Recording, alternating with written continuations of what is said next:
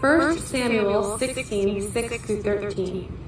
When they came, he looked on Eliab and thought, "Surely the Lord's anointed is now before the Lord."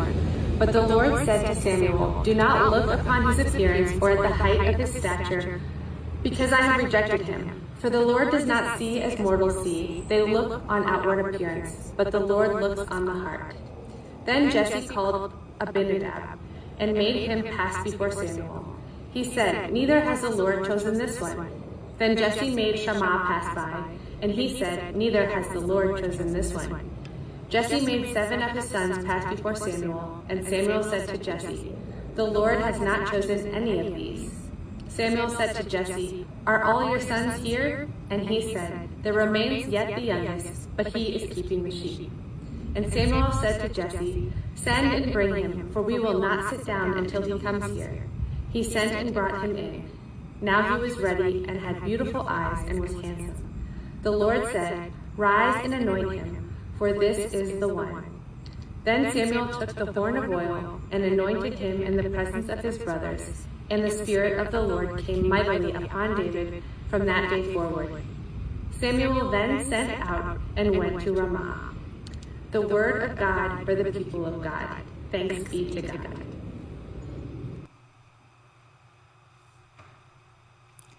Thank you, Keely, for your scripture reading today. Will you pray with me? Holy God, send your Spirit upon us as your scripture has been read and your word is proclaimed, that we might hear the words that you would have us to hear today. Amen. So as a child, learning the Bible stories in Sunday school at the Thai United Methodist Church in Thai, Texas, one of the first stories I remember really capturing my imagination was the story of Hannah and Samuel. Of course, that was after the stories of David and Goliath and Daniel and the lion's den. Those were spectacular, but needed no imagination. But I remember learning about Hannah, a woman who was so sad because she couldn't have children. And she went to the temple and she prayed, saying that if God would give her a child, she would dedicate that child's life to God's service. Now, when the priest, Eli, saw Hannah praying, her lips were moving, but she wasn't making a sound. So Eli's conclusion was that this woman was drunk.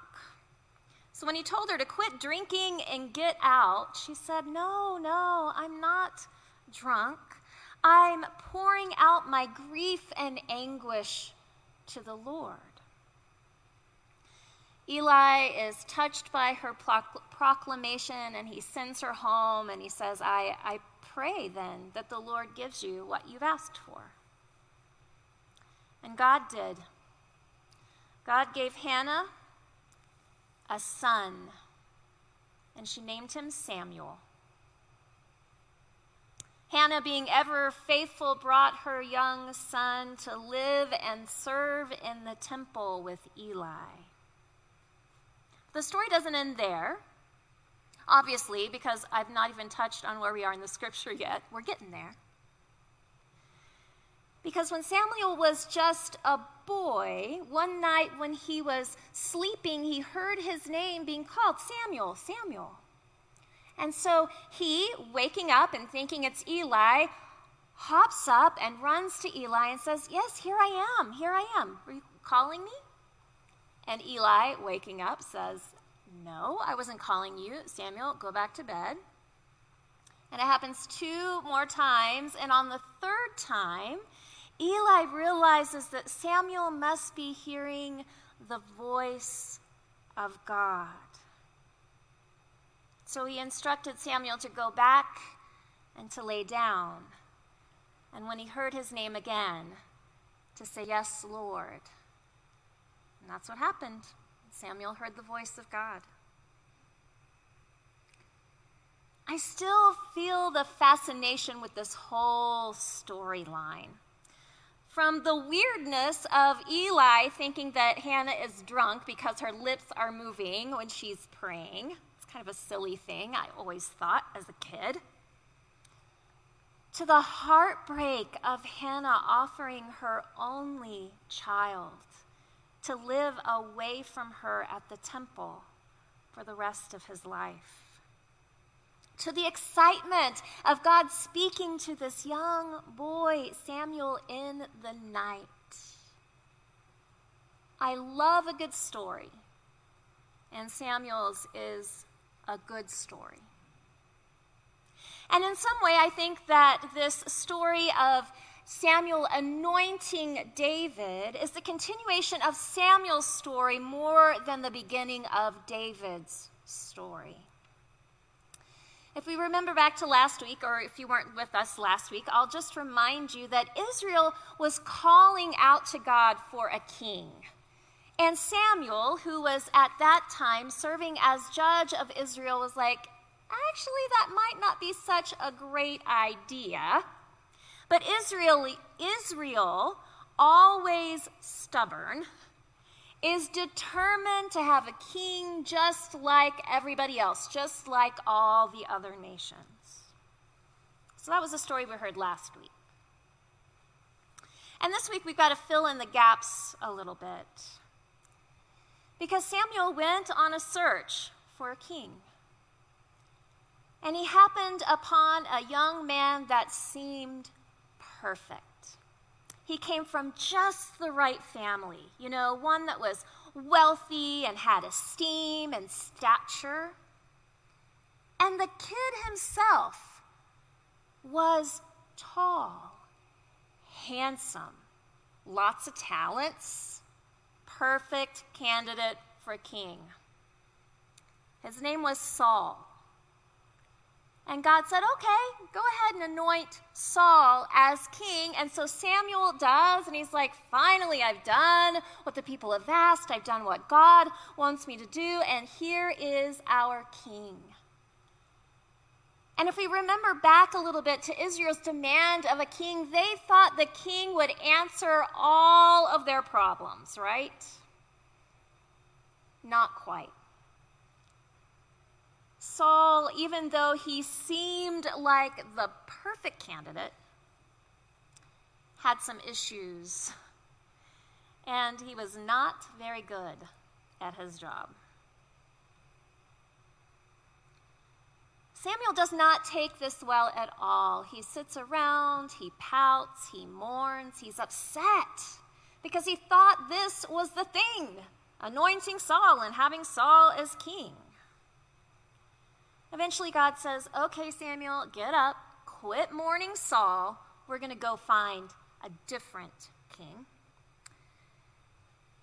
And so they go on a search together, God and Samuel, and they end up way out in the boondocks with a humble and simple family, the family of Jesse. Now, in preparation, God tells Samuel several times, other people look at what's on the outside, but I, the Lord God, look on the inside. I look at what's in the heart. So don't be fooled by outward appearances. And so, as each son of Jesse passes in front of Samuel, looking each one like they might be a good candidate.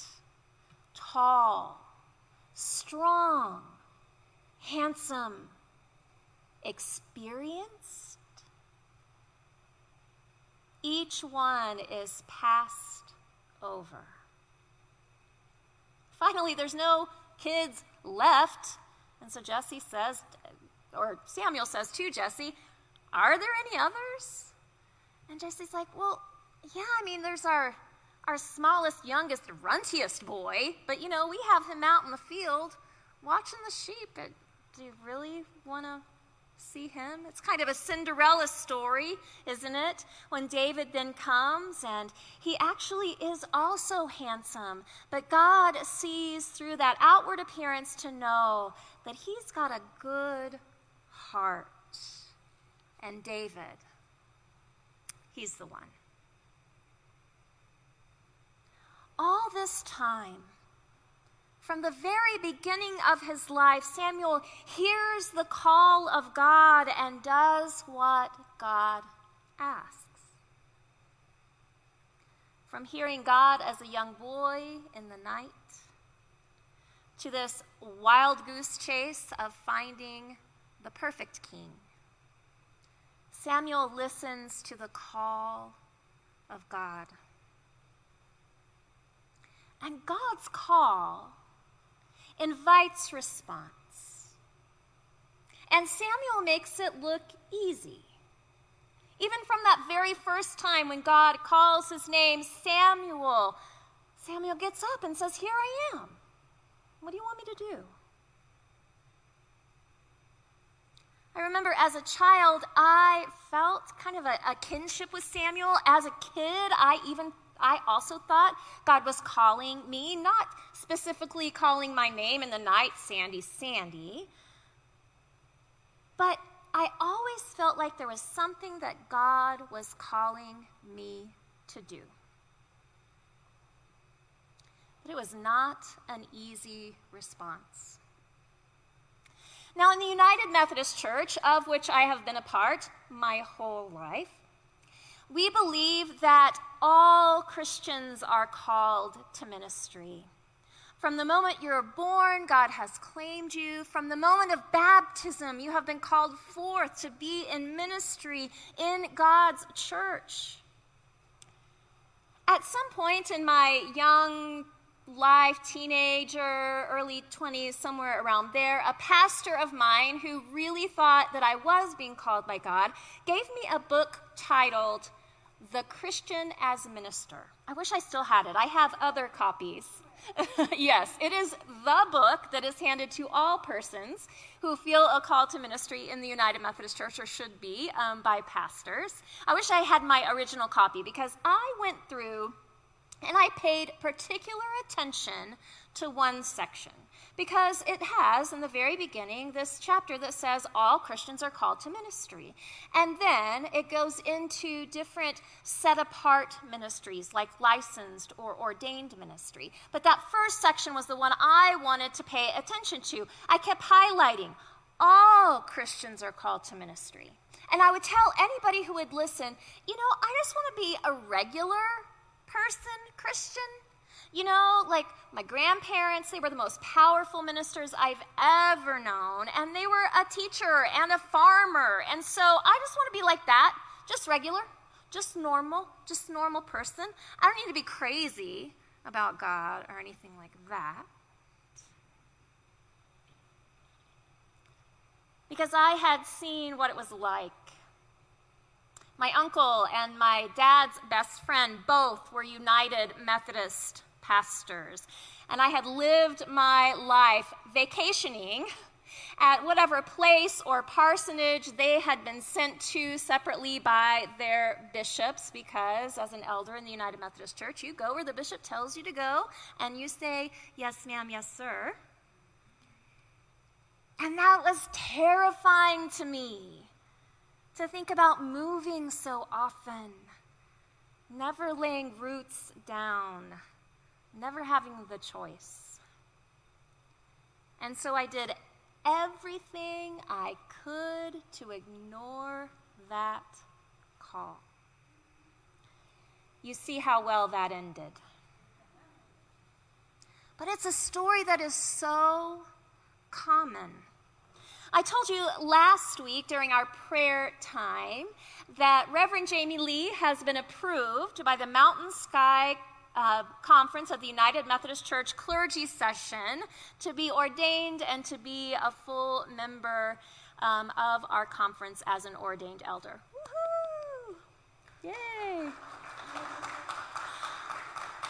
We're going to celebrate that a little bit more next week, and actually in October, when the actual ordination service happens, we'll celebrate her some more. It's a big deal, and I want to make sure that we celebrate it well. But one of the things that happens at this clergy session every year, that usually happens in June, is that we hear from all of the candidates for ordained ministry. This year they had made little videos, like a 2 or 3 minute video, because we were meeting virtually. And at least 75 to 90% of the people that share about their call talk about the story of trying to wiggle out of it. But God is persistent, and God keeps calling. If you don't pay attention the first time, God will just call again. And God's call is surprising, at least to us when we hear our names. I think that the reason that so many people try to ignore or run away from the call, and I want to be really clear here, I am not talking about pastoral ministry, the call to pastoral ministry, because at that moment, if you think that that's all we're talking about, then you might think, I can check out, I've got a job. But no, we're talking about the ministry of all Christians and the call that God has on each one of us. I think one of the reasons it is so tempting to try to want to ignore it, diminish it, run away from it, is that universally we think that call is for other people. You know, the ones that were dedicated to God's service before they were even born. The ones that grew up in a temple. The ones that look like a minister, or act like a minister, or dress like a minister. Not us. Maybe we're the wrong gender, or maybe we're the wrong color. Maybe we have, passions for other jobs, and so we think that's for somebody else. Maybe we think that we have the wrong personality, or that we just simply are the wrong person. But if we hear anything in the story of the biblical witness, it is that over and over again, God takes the unexpected path and calls someone totally surprising, like me, like you. People like us, to continue the work of love and justice. That every call invites a response. Alan Ewing Merrill writes this poem, Call and Response. The question is not whether you are a calling God. You call. You invite. You inspire. You challenge.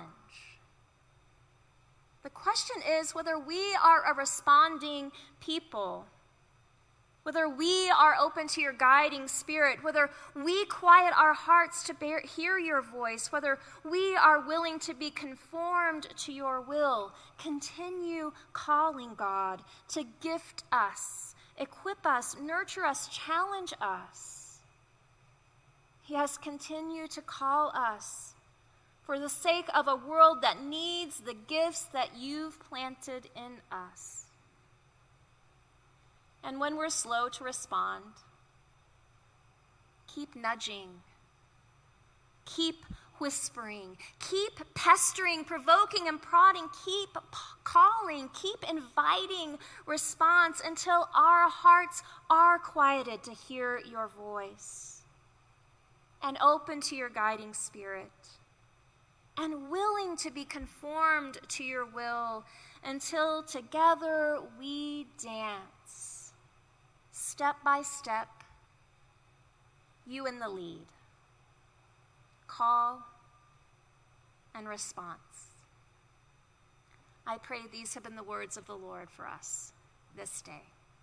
Amen.